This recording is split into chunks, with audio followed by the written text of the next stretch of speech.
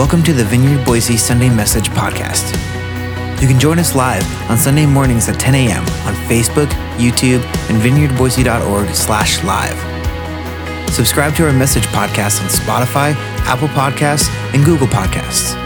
And if you'd like to support Vineyard Boise, you can give online at vineyardboise.org/give. Today's message is brought to you by Pastor Trevor Estes. Enjoy.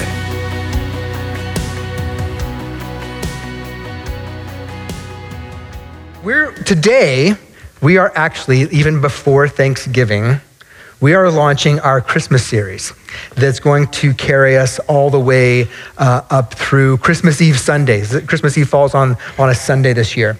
And so you actually, if you've been doing our devotions, we already launched the Christmas series in our devotions because they prepare us for Sunday. But today we're going to be talking about the first message. And initially we were going to call this series a very Matthew Christmas, because we're going to be rooted in the Matthew story. But then we changed it. We reframed it to say this series is going to be called Good News of Great Joy. So if you look at our title slide, the left part of the slide, that's the banner that's over this whole series. Good News of Great Joy. And then each week we're going to look at a specific aspect of who is the good news for? To whom is the message of the gospel great news? And so this week we're looking at good news of great joy for the oppressed and for those who suffer injustice. And so I will give a little content warning for this morning specifically. This morning, when we get to the reading, and we're going to be reading a little bit from Genesis, and it's kind of like, it's PG-13. And I'm not going to be gratuitous about that or spend a lot of time on it, but we will have a brief moment where we're going to be in that kind of PG-13 content. And we have to go there because it's part of the message. And so I'll warn you before we get there, and if you've got young ears that you'd rather not explain things to, maybe that'd be a good opportunity for a bathroom break or something of that nature. Joining us online, I'll warn you as well, but that's just a little heads up. But here's the reality. The Bible's honest. It's unflinchingly real about the world in which the gospel comes. As Jesus brings good news of great joy into a hurting world, the Bible's honest about the nature of that world. What is this world suffered? So we're going to look at that. So as we begin the series, we're going to be looking at the very beginning of the book of Matthew, literally the opening lines of the book of Matthew, which is actually the first book of the New Testament scripture, the New Covenant. And when you think about the very opening lines of a book, most authors will tell you that they spend great amount of time and are very deliberate about the opening line of their book, right? Like inordinate amount of time, typically more time than anywhere else, because a well-crafted opening line can function one of two ways. Either it can hook the reader in and awaken your expectations and your anticipation about the book, or if it's not done well, it can actually have the opposite effect. It can actually cause you to lose interest before you even start the book, right? And so most authors will tell you they spend a lot of time on that. I have do you have a favorite opening line to a book that is locked into your memory? I have one. It's actually from the Chronicles of Narnia by C.S. Lewis. It's from one book in particular. It's The Voyage of the Dawn Treader, which goes way back for me. My dad started reading these books to my brother and I when we were young, a tradition that I continued with my daughters. I started them young, as you can see. And I think that book that I'm reading right there, that's not The Voyage of the Dawn Treader. I think that's Prince Caspian. But Paige, who's the baby in pink right there, she just turned 19 this week. So it's been a minute. But here's the opening line to the Voyage of the Dawn Treader. It goes like this. There was a boy named Eustace Clarence Scrubb, and he almost deserved it. And from childhood, I've always thought, what a great line. Like that intrigued me and made me want to read the book.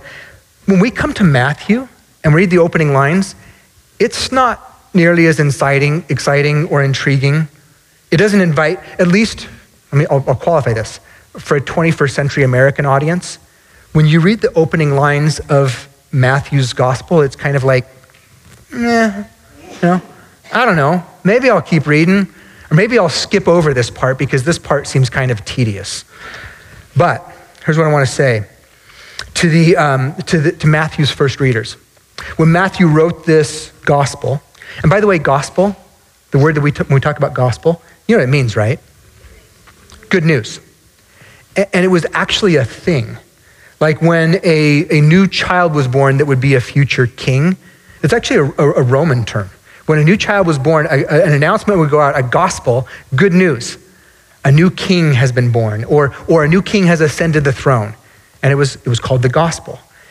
And so the church, scripture, like takes that idea and says, okay, there's a new king. There's a new beginning, good news.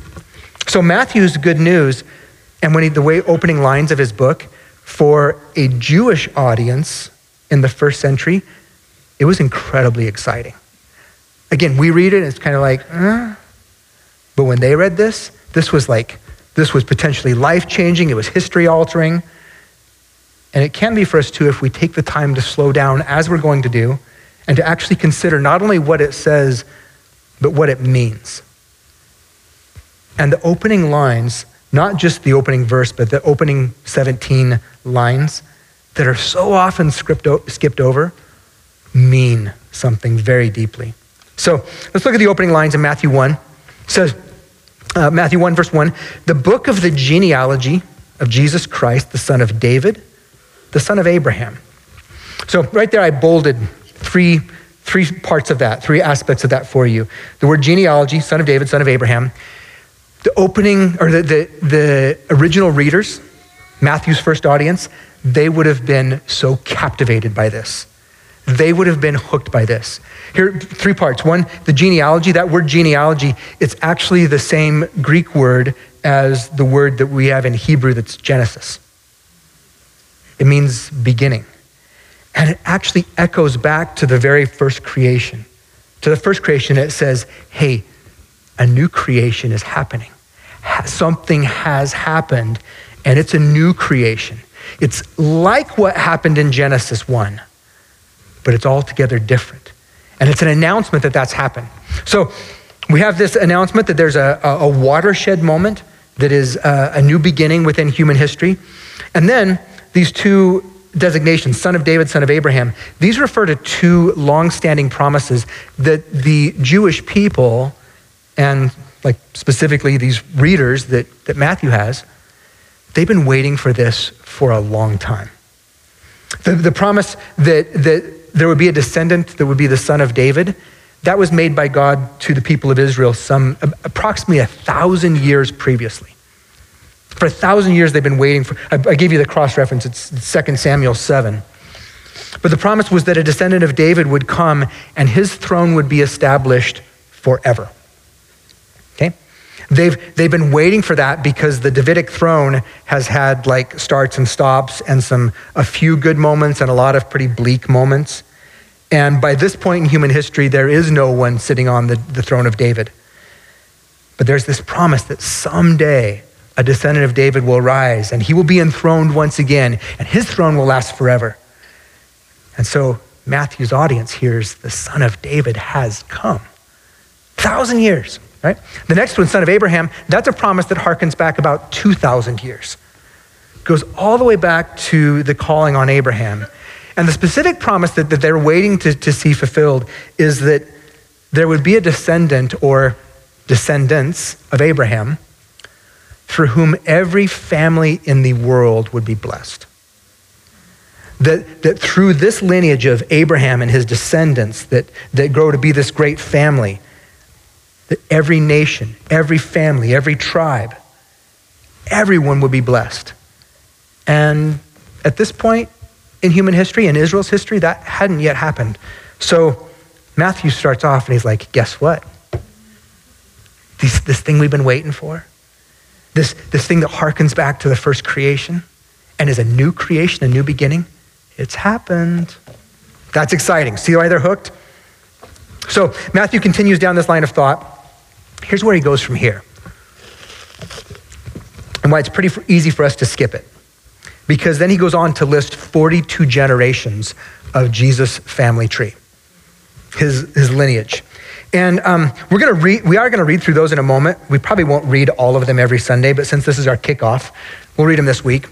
And before we do that though, I wanna talk just for a minute about how Jewish genealogies worked and why they were important. So a couple of quick points, just kind of placeholders. First of all, genealogy served as one's resume. Okay, first person I heard use this language was Tim Keller. And here's the idea. Think about today. If you're creating a resume, maybe you're applying for a job or you're running for some sort of political office. And so you need a resume that says, this is who you are, right? And what you've done. And because in 21st century America, we are highly individualistic, the things that you would list on your resume would have to do with you, right? They would list where you went to school, which jobs you've worked, your accomplishments, awards you've earned, things that you've done that says, this is who I am, right? And not only would it be about you, but if you were writing a resume about your life, you would probably curate it somewhat, right? You would highlight things that looked good on you, and you might kind of omit things that were less favorable. I mean, think about your job history. Let's say you'd worked for Apple for 10 years during the Steve Jobs years. Well, you'd put that on your resume. Worked for Apple during the Steve Jobs era, 10 years. The 6 years you spent working for Enron, probably gonna leave that off, right? Because it doesn't look as good. Or any other company you work for that has come into ill repute, right? You leave those things off. Well, the way they approached this was a little bit different. First of all, because they were not an individualistic society, they were a collective society. Your resume wasn't the things that you had done, it was all the people who came before you that you descended from. And so what they did, what they accomplished, those were seen as the best indicators of what you would do, what you would become. And so you didn't list, oh, here's what I've done. You list all of your family line. And in the same way that we might curate our resume to highlight important things, they would highlight the ancestors that did something impressive, something that would be favorable. And they might omit ones that were maybe less honoring, right? So that's the way they worked. Secondly, genealogies were selective, they were not comprehensive. So in other words, it was not unusual to skip a generation here or there. If you were tracing your lineage, you might, as long as you were faithful to trace the family line and the legitimacy of the family line, you might skip a few stops here and there. And so for example, today, the one that we're about to read begins with Abraham and works its way down to Joseph, the adopted father of Jesus. And it's going to span 42 generations. We know from other places in Scripture, like Kings and Chronicles, that he actually leaves a few generations out. He skips over a few, maybe as many as like 8. And that's okay because that was not uncommon. And they might do it for a couple reasons. One is if you're curating the resume or the family tree, you might leave off a few branches that didn't look so good. But probably why he does it, and he's going to allude to this in the lineage, is that he was making it memory easy. This was a culture that was not a written culture, it was more of an oral culture. And things were passed down by memorizing them and passing them on. And so it was a lot easier to memorize. Well, he's going to put the genealogy of Jesus in 3 sets of 14. And 3 sets of 14 would be easier to memorize than 1 set of 50. Right? It just kind of breaks it into a more memory-friendly capacity. So here's what this means though. Here's why this is so important. Matthew's been deliberate about the generations and the names that he does list. He didn't have to include any of them. He could have omitted them for the sake of expediency or because they tarnish the resume. So whatever he puts here is important. Lastly, genealogies in the patriarchal world of the first century trace the lineage through the males. So Luke 3, for example, which is the other family tree we have of Jesus, the other genealogy. Luke 3 lists actually 70 generations. Matthew lists 42. Luke lists 70. He does it actually in reverse order. He actually starts at Joseph and backtracks all the way to, not just to Abraham, but to Adam. And he tells 70 generations, and every single one of them is male. There's no women. That was a more typical genealogy in first century Israel, in the ancient Near East. That was more typically how they were done. So those 3 points are really helpful for us to keep in mind as we read Matthew's genealogy. So number 1, Matthew's presenting Jesus' resume. This is Jesus' credentials. He's announcing a new beginning, son of David, son of Abraham, and this is his credentials.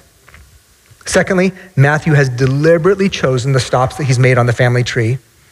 And third, Matthew's inclusion of some women. We're going to see there's 5 women included in his genealogy. It's intrinsic to his purpose. He swerved way out of his lane. I want you to hear this. Matthew's swerving way out of his lane to include these women. So there's a reason for it, and it's intrinsic to the good news he's trying to announce, right? So let's read it. Verse 2, Abraham was the father of Isaac, Isaac the father of Jacob, Jacob the father of Judah and his brothers, Judah the father of Perez and Zerah by Tamar, Perez the father of Hezron, Hezron the father of Ram, Ram the father of Amminadab, and Amminadab the father of Nahshon, Nahshon the father of Salmon, and Salmon the father of Boaz by Rahab, Boaz the father of Obed by Ruth, and Obed the father of Jesse, and Jesse the father of David the king. David was the father of Solomon by the wife of Uriah. Solomon the father of Rehoboam, Rehoboam the father of Abijah, Abijah the father of Asaph, Asaph the father of Jehoshaphat, Jehoshaphat the father of Joram, Joram the father of Uzziah, Uzziah the father of Jotham, Jotham the father of Ahaz, Ahaz the father of Hezekiah, Hezekiah the father of Manasseh, Manasseh the father of Amos, Amos the father of Josiah, Josiah the father of Jeconiah and his brothers at the time of the deportation to Babylon. And after the deportation to Babylon, Jeconiah was the father of Shealtiel, and Shealtiel the father of Zerubbabel, Zerubbabel the father of Abiud, and Abiud the father of Eliakim, and Eliakim the father of Azor, Azor the father of Zadok, and Zadok the father of Achim, and Achim the father of Eliud, and Eliud the father of Eleazar, and Eleazar the father of Mathan, and Mathan the father of Jacob, Jacob the father of Joseph, the husband of Mary, of whom Jesus was born, who is called Christ, or Anointed One. So, all the generations from Abraham to David, 14 generations. From David to the deportation to Babylon, 14 generations. And from the deportation to Babylon to the Christ, 14 generations. This is God's word. The trick to names is read them with confidence. No one knows if you said it right or not, except for Mike, who's on vacation this week.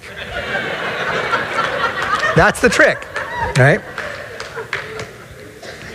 So you can see why, typically speaking, when we tell the Christmas story, we skip. How much is one generation? How much is one generation? Great question. We typically think of generations as 40 years, and big picture that spans, I want to say that spans about 950 years. So that's why we think there's probably, besides the generations we know that were left off, there's probably more than that. So some of those people lived together. Yeah, so these people would have been contemporaries because grandfathers, and so, but yeah, you're thinking about 40 years. So, yeah, good question. You can see though why when we're telling the Christmas story and December 17th, I think, we're gonna have a Christmas play. And the children's ministry are going to do a Christmas play for us. They're not going to read the 42 names, okay? Because that's not super engaging.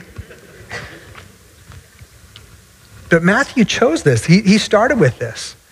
And it meant something to his first audience. So over the next several weeks, leading up to Christmas, we're going to explore the stories of those 5 women, each one that are mentioned in the genealogy. Today, we're going to be looking at Tamar, because we know that their inclusion was deliberate and selective. And here's the question, big picture, we're asking the question, what does this person's inclusion tell us about Jesus?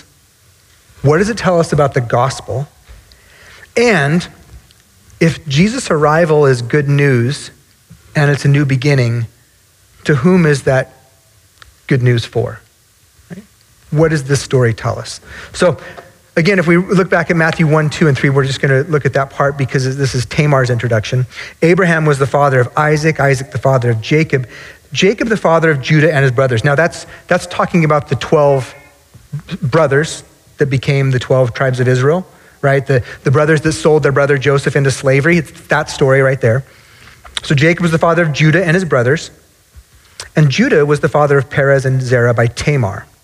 Perez the father of Hezron, Hezron the father of Ram. So this story is found primarily in Genesis 38. You can turn there.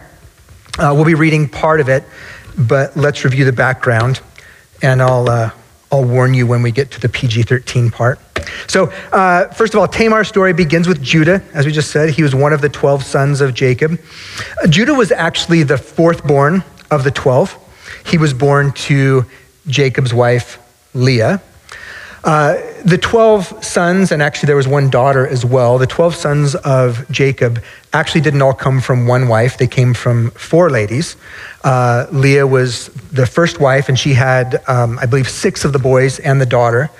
And so the fourth that she had was this guy, Judah. And so Judah was the brother who came up with the idea to sell their younger brother Joseph to the Ishmaelite traders rather than just kill him. Okay, so one chapter before what we're going to be reading today, this is Judah's contribution to the family line. The brothers all have this opportunity to take out their younger brother Joseph that they despise because they're so jealous of him, because dad loves him literally more than them. And that creates some pretty negative family dynamics. And so they throw him in a pit, they lock him in a pit, and they kind of imprison him, trying to decide how to kill him, how to dispose of him. And while they're trying to dispose of him, Judah gets this great idea, and he says, what if instead of killing him, we sell him to somebody else? That way we get rid of him forever, and we make some money, right? He was strategic. And so that's what they did, which if you think about where that story leads, that's how Joseph ends up in Egypt, how eventually the other brothers all end up in Egypt, how the brothers become a nation who is enslaved for 400 years of oppression in Egypt. It all starts with Judah. Good guy. Judah, shortly after this happens, shortly after he negotiates the sale of his brother, he drifted away from the family. He married a Canaanite woman, the daughter of Shua. And if you're a student of Genesis, which, if you're a student of Genesis, as soon as that happens, the text doesn't say this was a good thing or a bad thing, but there should be kind of this, like, you know when you're watching a show and all of a sudden this kind of deep bass line kind of creeps in and it's like the creepy music and you know, oh, something bad's about to happen? As you're reading Genesis, when it says that he drifted away from the family and married a Canaanite woman, there's kind of this deep sense of foreboding because that never goes well. Like going back to Abraham, it was always frowned upon to marry one of the foreign women. So we'll see how this plays out. Here's what we know is that Judah and his Canaanite wife have 3 sons. Their names are Er, Onan, and Shelah. So lastly, one last point before we actually read the story. And I want you to hear this before you leave if you need to leave. When considering biblical narratives like Judah's life or Tamar's life, we need to remember that Tamar's story is descriptive, not prescriptive. In other words, it tells us what did happen, not necessarily what should happen. So Jacob having children with 4 wives, or 2 wives and their household servants. That's what did happen. It's not what should happen. It's not saying, now you have verses, guys, go out and do likewise, right? It's saying this is what did happen. So it's descriptive, not prescriptive. Prescriptive scripture says this is what should happen, this is what you should do. Much of the book of Philippians that we just studied through was prescriptive. It was saying, as people in the family of God, here's how you should live. That's prescriptive. But when we come to the stories of scripture, oftentimes they're just descriptive. They're just saying, this is what happened, and it's up to the reader to discern, is that a good thing or a bad thing? Okay? Let's turn to Genesis 38. And now is a good time for a bathroom break if you need it. In the course of time, Judah arranged for his firstborn son, Er, to marry a young woman named Tamar. So Tamar is going to be one of the local Canaanite women. But Er was a wicked man in the Lord's sight, so the Lord took his life. Then Judah said to Er's brother Onan, "Go and marry Tamar, as our law requires of the brother of a man who has died. You must produce an heir for your brother." Okay? The story is going to be a pretty one-sided story. It's told from the perspective of Judah. Here's what Judah did. Here's what Judah did next. It's not really told us so much about Tamar. We're not getting to hear, we're just told that Judah arranged a marriage for his daughter Er to this Canaanite woman. But her life is just kind of happening to her. Choices are being made for her, right? Her life is happening. So we don't know any of the details. We know that Tamar finds herself in an arranged marriage to a guy that's not a good guy. He's in fact a bad guy. And shortly, at some point after being married to him, she finds herself not only in an arranged marriage to a bad guy, now she finds herself as a widow because the bad guy is so bad that God takes his life. Okay? Genesis just kind of skims over that, doesn't offer us the details. It's just a summary. He's a bad guy, so God takes his life. And then her father-in-law gives her like property to her dead bad guy's husband's brother, little brother, for the purpose of having a child to carry on the name of the dead bad brother. Okay? This is a fun story, right? Little Hebrew soap opera. As the world turns. Genesis 38:9. But Onan was not willing to have a child who would not be his own heir. So whenever he had intercourse with his brother's wife, he spilled the semen on the ground. This prevented her from having a child who would belong to his brother. But the Lord considered it evil for Onan to deny a child to his dead brother, and so the Lord took Onan's life too. And Tamar is once again a widow. Being a widow in our day, in any time in human history, any time, any place, being a widow is a difficult thing.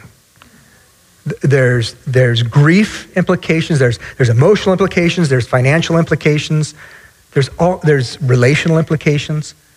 Being a widow is a hard thing, especially in the patriarchal world in which Tamar lived. Because without a husband and without children, she would have no provision, no protection. This is the way society worked. This is the economy.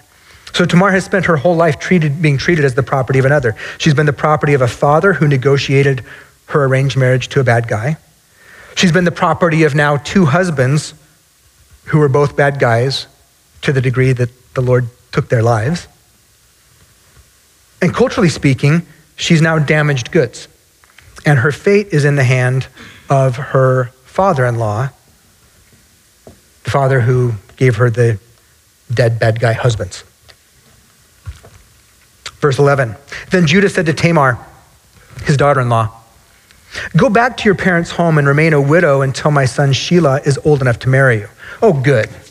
You get the third one too, right? But Judah didn't really intend to do this because he was afraid Shelah would also die, like his two brothers. So Tamar went back to live in her father's home. This is like victim blaming. Is what we would call it today. We'd say this is victim blaming. Judah doesn't take ownership for the fact that his three sons, that he's raised three sons that are evil. He goes, well, it must be the woman they married why God keeps taking their lives. So I'm going to withhold this one, thinking, well, it's going to happen again. It's not like she's like Canaanite black widow, but that's how he's operating. Okay. Verse 12, some years later, so this is the author, he's telling big picture movements in time. Okay, they've got three adult sons from this Canaanite wife, and two of them have died now. Some years later, Judah's wife died. After the time of mourning was over, Judah and his friend Hira the Adullamite went up to Timnah to supervise the shearing of his sheep. Now, if you read scripture, or if you just do a little bit of historical research, sheep shearing was kind of like the big annual party, right? It's like cattle branding in the West. When this time of year came, this was a big party. It's when everybody kind of cut loose. You can see this like in 2 Samuel with Nabal. He was big sheep shearing party. Everybody gets a little bit loose. Maybe there's some drinking. So Hiram the Adullamite went up to Timnah to supervise the shearing of his sheep. And someone told Tamar, look, your father-in-law is going up to Timnah to shear his sheep. And so what unfolds next is pretty dark. I'm just going to summarize basically the rest of this story, a few bullet points. Basically, years passed, and Tamar realizes that she has no future. She has no hope of remarrying, and she has no children. She's been abandoned and shelved by the men who have control over her life and her future. Okay, so she's currently living as a widow in her father's household, which is not a long-term solution for her life because she's probably going to outlive her family.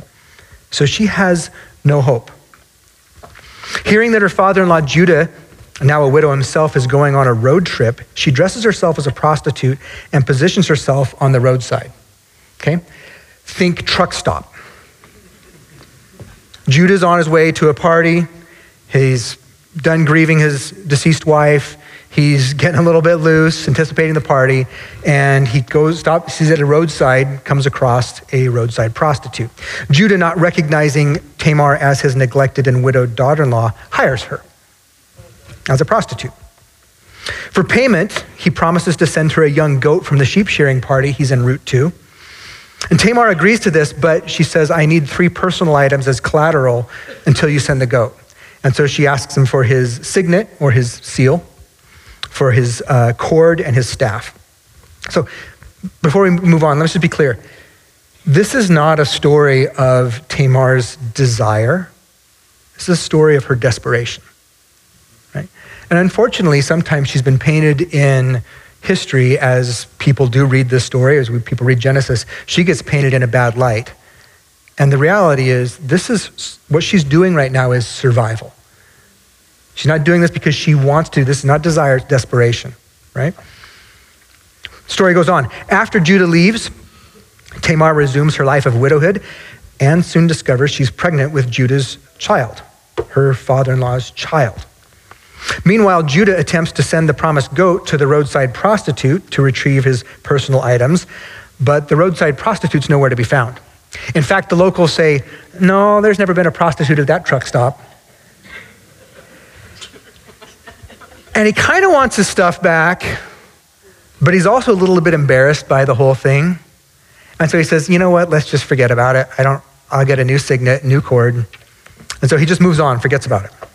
3 months later, Tamar's pregnancy becomes public, and Judah is outraged. He announces that his daughter-in-law, whom he's been withholding from Sheila, who's old enough to be married by now, should be put to death, should be actually burned to death for her immorality. And so that's what's happening, and before the sentence can be carried out, she sends a messenger to Judah with 3 items and a message. The message is this: the man who owns these things made me pregnant. Look closely. Whose seal and cord and walking stick are these? At which point Judah acknowledges his duplicity and his hypocrisy and the fact that he was in the wrong. He says, she's more righteous than I. Now, think about this in the big picture. This is a Canaanite woman. Judah is from the line of Abraham, the family who's supposed to be a blessing to all the nations of the earth by showing them what the God of Israel is like. Here's Yahweh. And he has wronged her multiple times over. He's not been a blessing to her, right? Neither of his sons. So what does he do? He takes Tamar back into his household, rescues her from her father's household, brings her into his. He never sleeps with her again. And Tamar goes on to give birth to twin boys, one of which is Perez, of whom we just read about in Matthew's record of Jesus' family tree. There is your Hebrew soap opera for the week. Good news of great joy. So here's the question. Good news of great joy. Why does Matthew, after writing an opening line, pregnant, see what I just did? An opening line, pregnant with so much hope and anticipation, go on to reference this story in Jesus' resume? That's a really good question, right? Because he doesn't have to. Just even writing a family tree, it's normal to only trace the men. It's normal to skip a few generations. It's highly irregular to include women. He has swerved way out of his lane to say, this story, this is Jesus. You want to know what Jesus' resume is? This one who's bringing a new beginning, son of David, son of Abraham. Here's his resume. Here's who he descended from. Why? Because Matthew sees Jesus' lineage as a whisper of what is to come.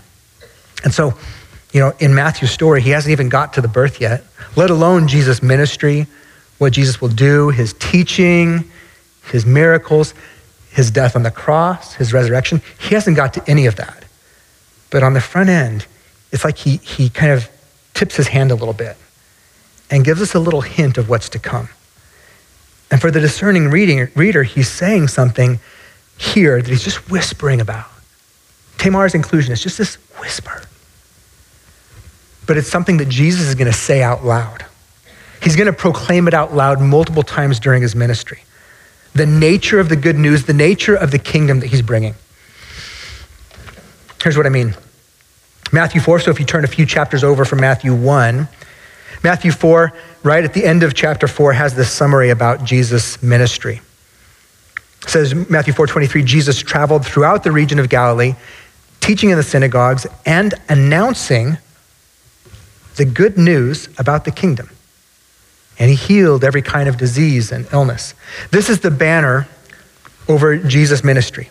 The kingdom of God has come near. The kingdom of God has arrived. And the implication is that the rule of God is breaking into the human experience. That God, again, like we talked about a moment ago, Jesus entered into our neighborhood and he brought a free gift. And he brought with it the rule and reign of God. And up ever since Genesis 3, creation has been subjected to a kingdom that's not God's, to a broken creation. But when he announces the kingdom of God, the good rule of a good father is breaking back in, the question is just, how far does it reach? How expansive is it? To whom is it good news? So verse 1 through 3, seeing the crowds, he went up on the mountain. This is Jesus after he said the kingdom of God has come near. Good news, the kingdom of God is here. Respond to it. Receive the invitation to enter into God's kingdom. And then he shows people what it's like by healing people's diseases, by casting out demonic oppression, by healing every illness. That's an example of what he means by it. That's like show and tell. Jesus did show and tell. So then he says, so the crowds come to him and he gathers around and he says, let me tell you what the kingdom of God is like. The kingdom of God that's so different from what you've experienced up until now. So he describes it, verse 1. Seeing the crowds, he went up the mountain and he sat down and his disciples came to him and he opened his mouth and he taught them saying, blessed are the poor in spirit, for theirs is the kingdom of heaven. He goes on, there's a whole bunch of what we call them the Beatitudes. He says, blessed are the poor in spirit, blessed are those who grieve, blessed are the meek, the timid, who just generally get pushed around. The kingdom of God, there's blessing for them. Blessed are you when people persecute you for my name's sake. The common misunderstanding about those is that Jesus is naming conditions that either merit or deserve his blessing. As if to say, in order to get his blessing, that we should aspire to be spiritually impoverished. Blessed are the poor in spirit. That's like saying, blessed are the spiritually bankrupt. Blessed are the spiritual zeros. A lot of translations try to make sense of this by adding a little bit of words that's not actually what the text says. The text actually says, blessed are the poor in spirit. Blessed are the spiritually bankrupt. And we try to do some gymnastics with it. We're like, well, he means if you recognize that you need him, if you recognize your poverty, then that's what it means. But that's not what the text says. It says, blessed are the poor in spirit. Blessed are the spiritually bankrupt. Jesus is not suggesting his followers should seek those conditions as a way to secure his blessing. What he's announcing is that his kingdom and the goodness he offers is so expansive that it includes people and conditions and circumstances that would seem to be otherwise hopeless. That's how wide open, that's how expansive the blessing of God is, that the spiritually bankrupt are blessed. Tamar, Judah, Judah's wicked kids.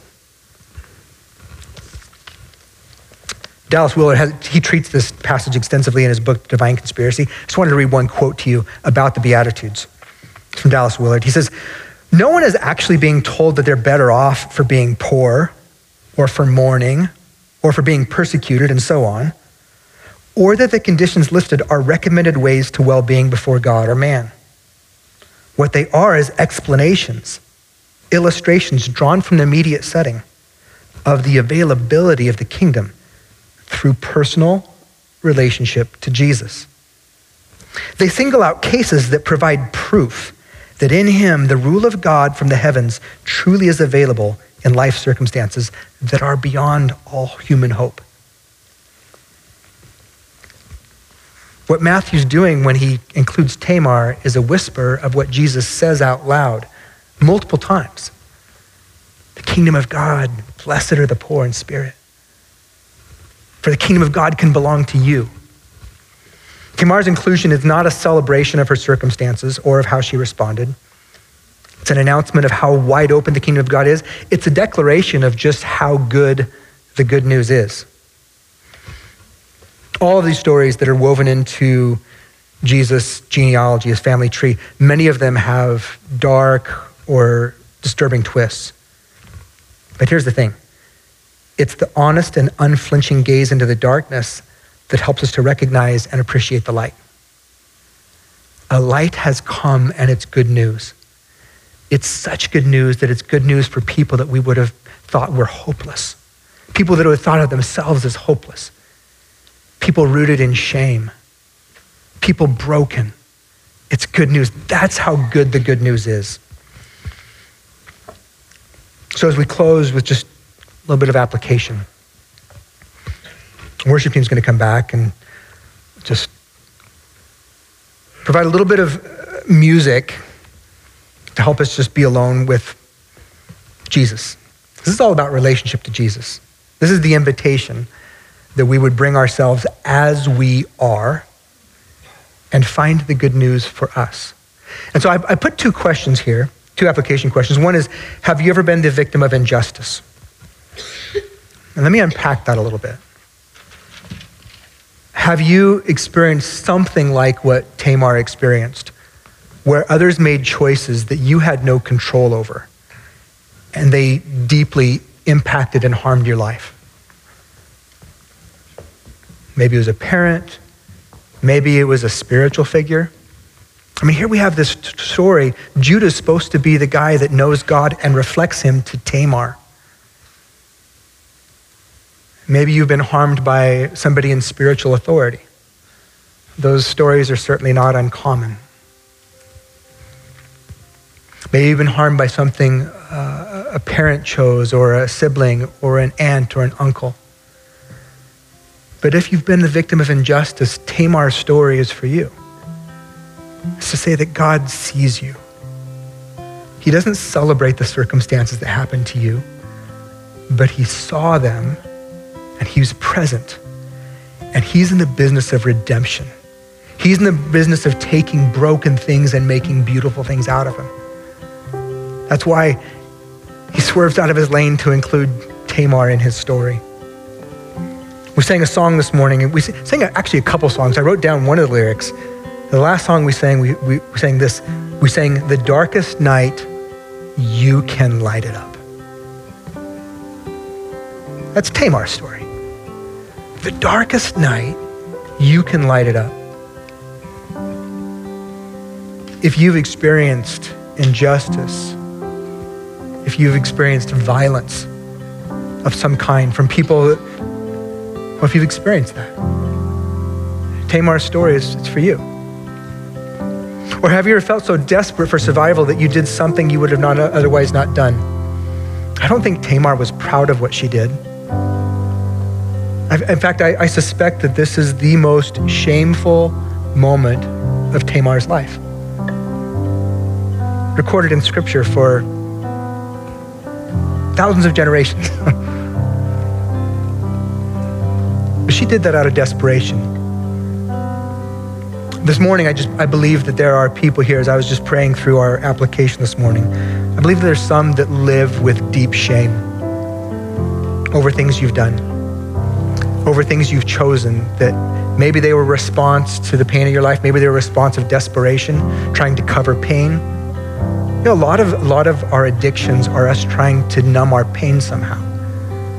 And so maybe you're dealing with that. Maybe you're dealing with addictions that are actually just trying to cover the pain of injustice that you've suffered in living in a fallen world. Good news. Good news of great joy. Jesus' kingdom is here for you. And today can be the beginning of a new beginning. New hope, clean slate. New beginnings, new cycles, new hope, right?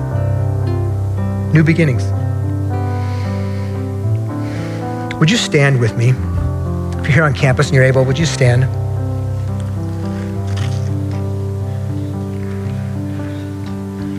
I want to give the invitation. First of all,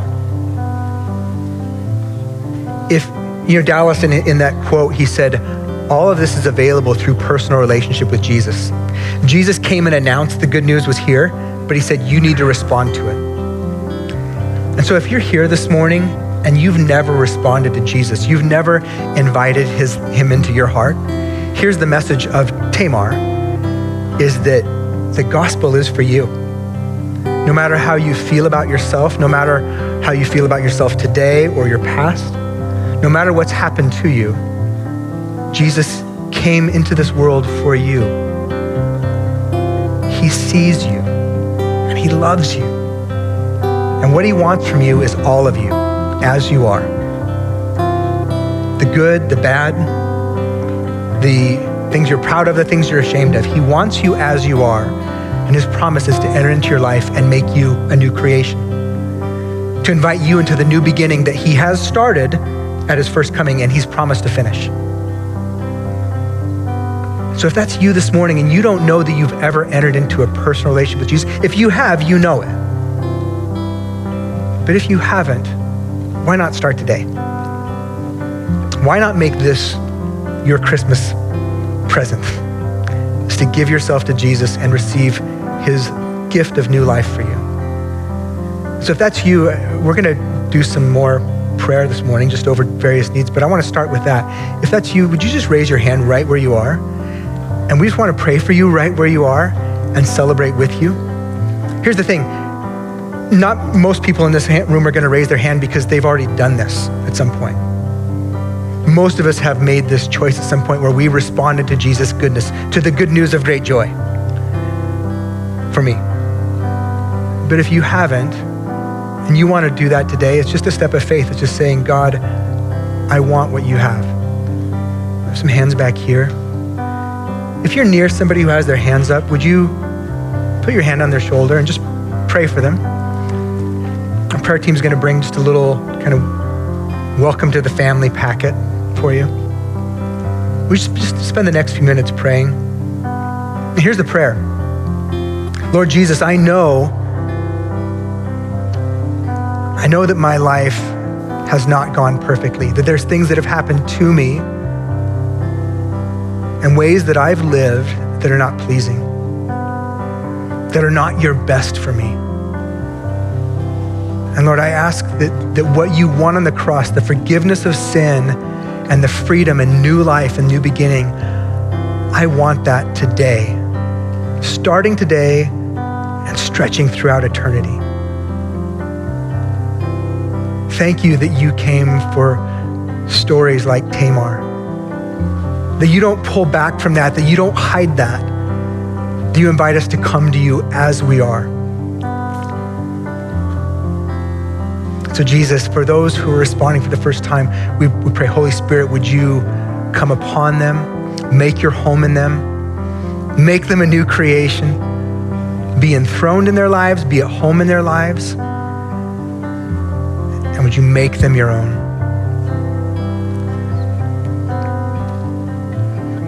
Secondly, I do feel like this morning just touches on issues of shame and maybe bitterness. If you've been wronged, there's a good chance that there's some roots in your life that continue to control you. Maybe the injustice is over, but there's still things that you're living out of, stories you're living out of, patterns you're living out of. And Jesus wants to bring you freedom today. He wants to bring freedom from habits. So this is an act of repentance to say, God, here's how I've responded to the pain in my life. I've numbed it these ways, and I know they're not pleasing to you. And today I renounce and repent of that, and I ask for new ways to respond to this life. So there's repentance that needs to happen today, but there's also just healing. And I sense this morning is a morning for healing. If you identify with Tamar because you feel like you've been oppressed and beaten up and spent, God just wants to bring love into your life today.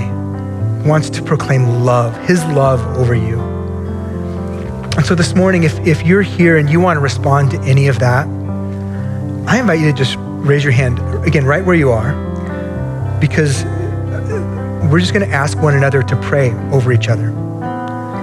This is the body ministering to one another. This is what we do. We pray with each other. We agree with one another. And so if somebody has their hand up right now, prayer team, you're welcome to move around the room to go to people where hands are up. If you have your hand up, would you put it up to where our prayer team can see you? We'll come find you where you are. There's a hand over here. There's a hand over here.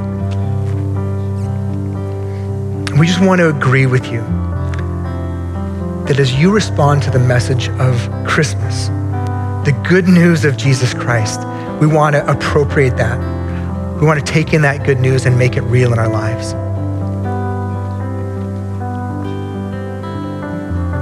So Lord Jesus, we pray. Today, would you break cycles of addiction?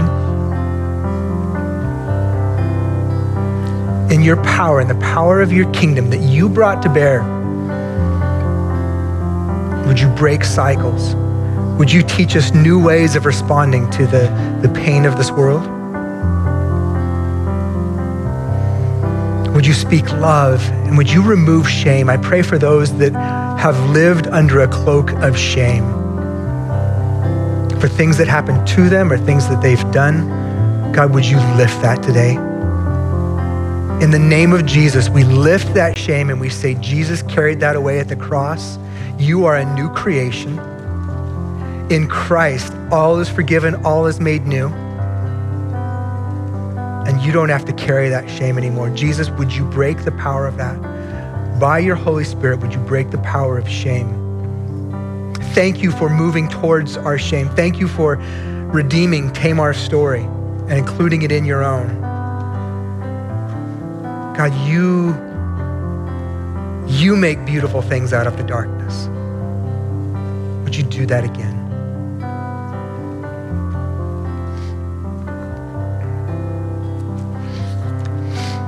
We're just going to do a soft close today and let you go get your kids. And we've got a couple meetings. We got our newcomers lunch. We've got our Whittier project meeting in the chapel. If somebody's getting prayer, if you need prayer right now, you're welcome to just stay here and pray with each other. Apart from that, what are we going to do? We're going to go out and make the invisible God visible. Thanks, church.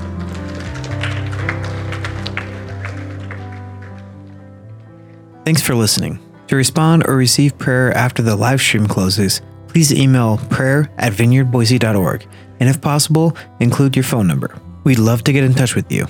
Thanks.